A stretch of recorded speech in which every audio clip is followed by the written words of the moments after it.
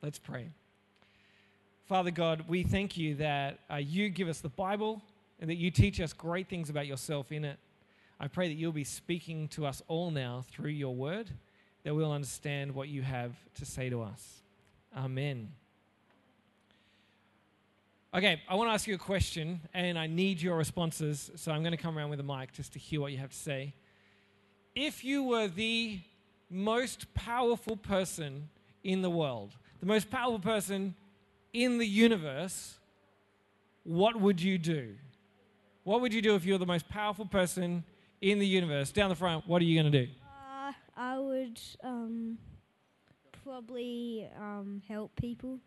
You'd help people and make things better. That's a good thing to do. All right, who else? What else? Isaac, what would you do, mate? I would put rock climbing in the Olympics and end poverty.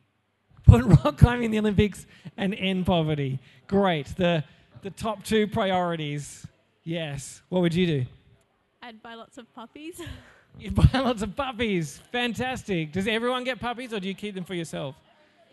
Everybody gets a puppy. You get a puppy. You get a puppy. Everyone gets a puppy. You know the RSPCA is having a half-price puppy sale this weekend. Yeah. Yeah, you can go get, a full puppy for the price of half a puppy, which is good because a full puppy is better than half a puppy. All right. You've got one more thing to say.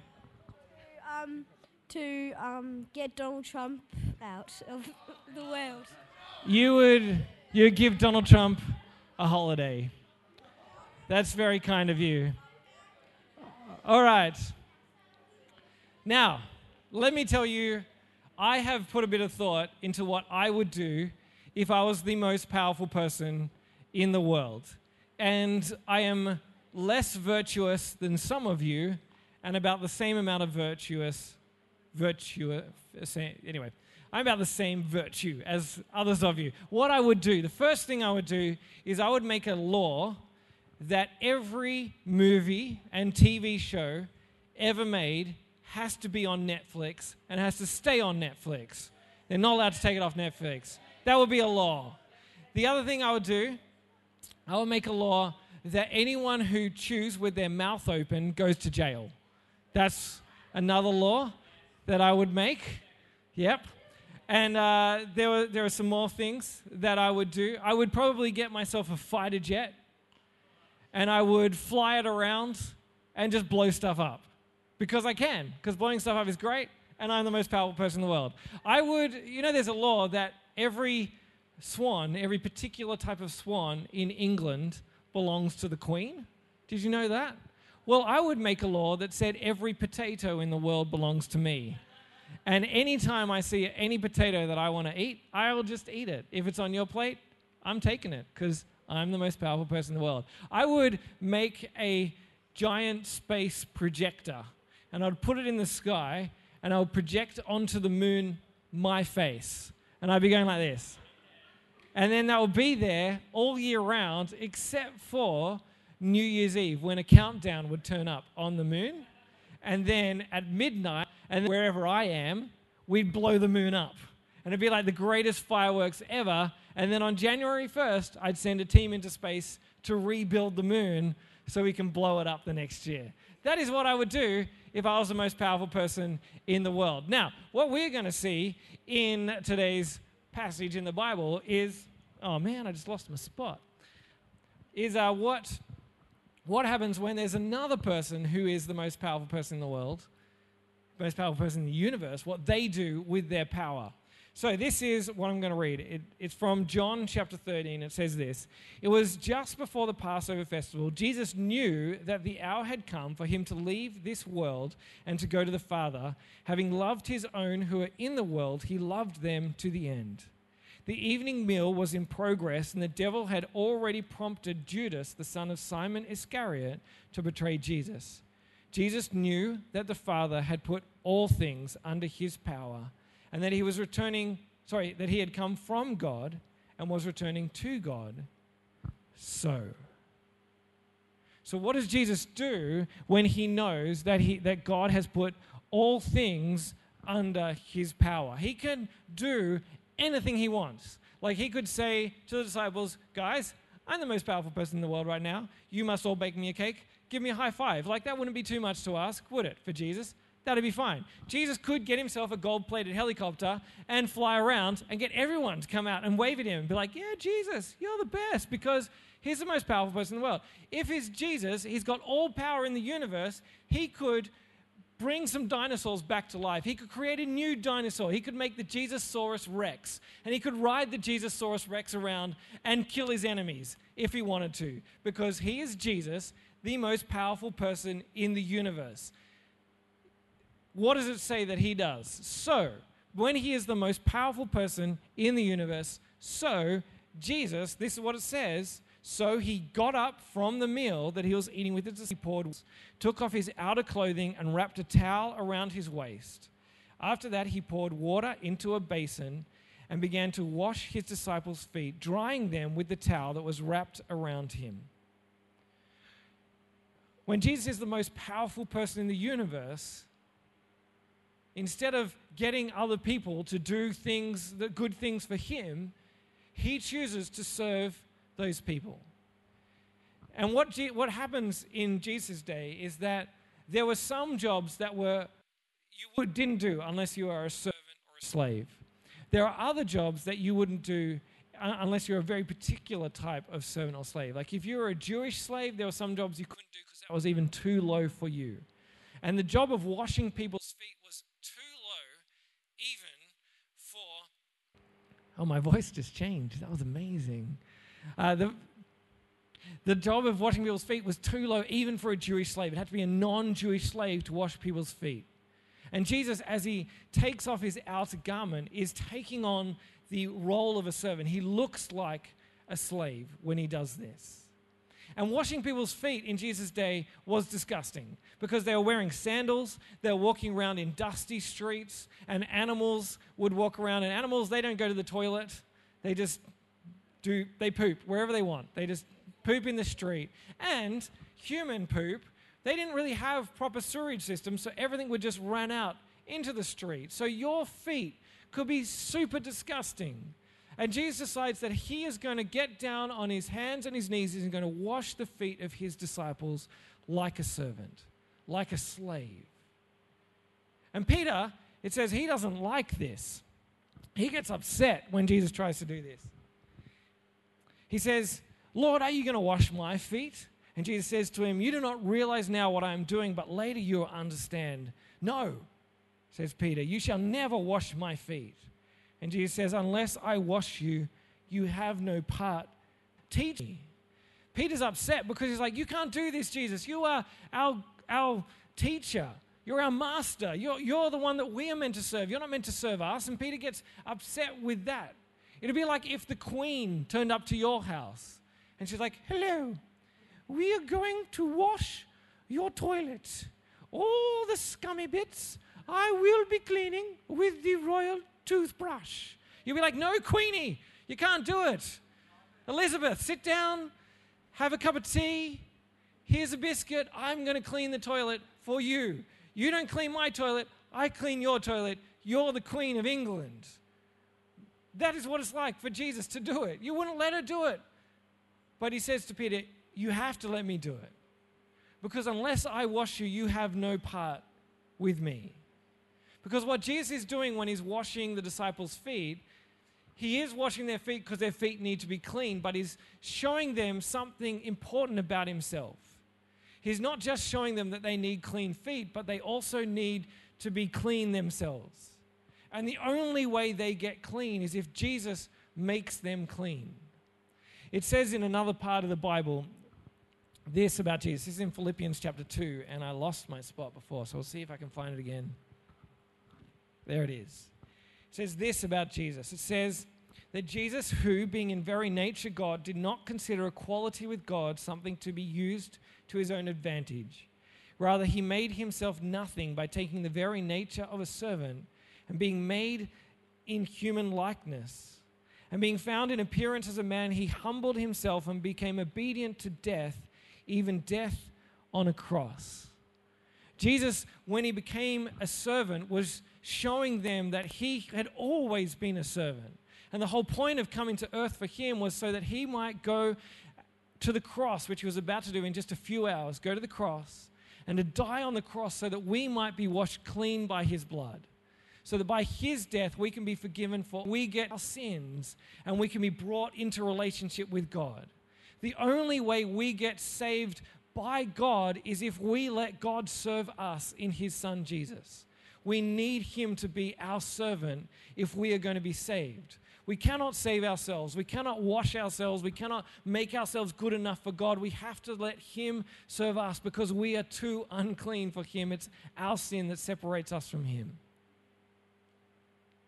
And so when Jesus comes to serve us, then he is showing us also how we should treat each other.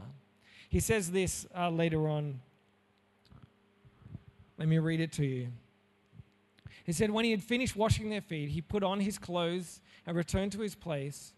Do you understand what I have done for you? He asked them. You call me teacher and Lord, and rightly so, for that is what I am. Now that I, your Lord and teacher, have washed your feet, you also should wash one another's feet. I have set you an example that you should do as I have done for you. Very truly, I tell you, no servant is greater than his master, nor is a messenger greater than the one who sent them. Now that you know these things, you will be blessed if you do them. What Jesus is saying there is saying, just as I have served you, just as I have washed your feet, just as I have been your servant, now you need to go and serve each other. You've got to be willing to do the dirty jobs. You've got to be willing to care for each other because I have cared for you. I have seen people who have served me in that way. People who should be above me, should be more important than me, who have served me and been kind to me and treated me better than I deserve. One day I was working as a house painter, and it was Christmas Eve. It was very hot, and I was sitting out the front of a house. I was painting a fence, and I was having a good time painting the fence. I was doing my very best to have a beautiful looking white picket fence.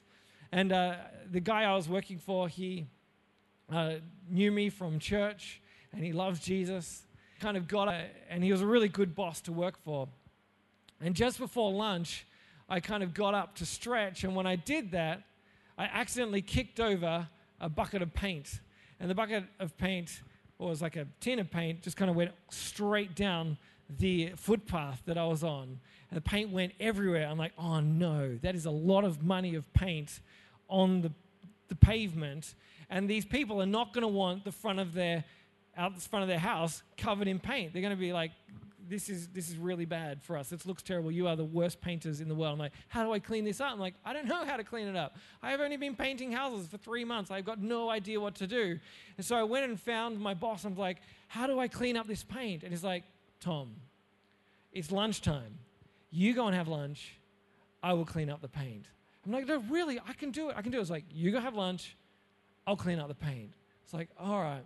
So I go and have lunch, and he spends the next 15 minutes, 20 minutes cleaning up my mess. And then he comes in, and he sits down for lunch with us, and then he hands me and the other guy who are working, he hands us both envelopes.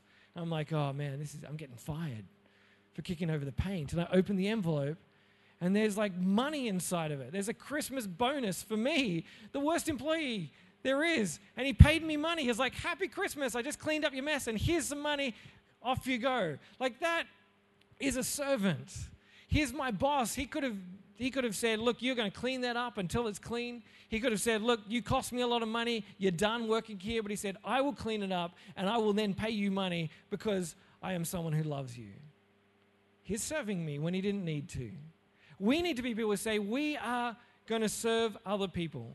And you know what Jesus did when he washed the disciples' feet? He didn't just wash the feet of the disciples who liked him. He washed the feet of Judas. Who knows what Judas was about to do that night? Does anyone know what Judas was about to do? Sorry, what's he going to do? He's going to get the soldiers. They were going to get Jesus. Yeah, so he went and got the soldiers to arrest Jesus and then take Jesus to the cross. And he washed Judas's feet. The guy who was about to have him killed, he washed his feet and served him too. So when we go out and serve other people, we need to even serve the people that we don't like. serve the people who don't like us. We love them because God has loved us even when we were his enemies. And I have tried to do this. It's really hard to serve people who are your enemies. There was a guy who didn't like me much, and I didn't like him much recently, and we both knew that we just weren't getting on very well. And then I saw him one day, and he had this large portable pool that he had to clear of water, and he was going to have to scoop it all out by hand. I was like, man, that poor guy, but sucked in because don't like him that much. And then I'm like, oh, actually, I got to love my enemies.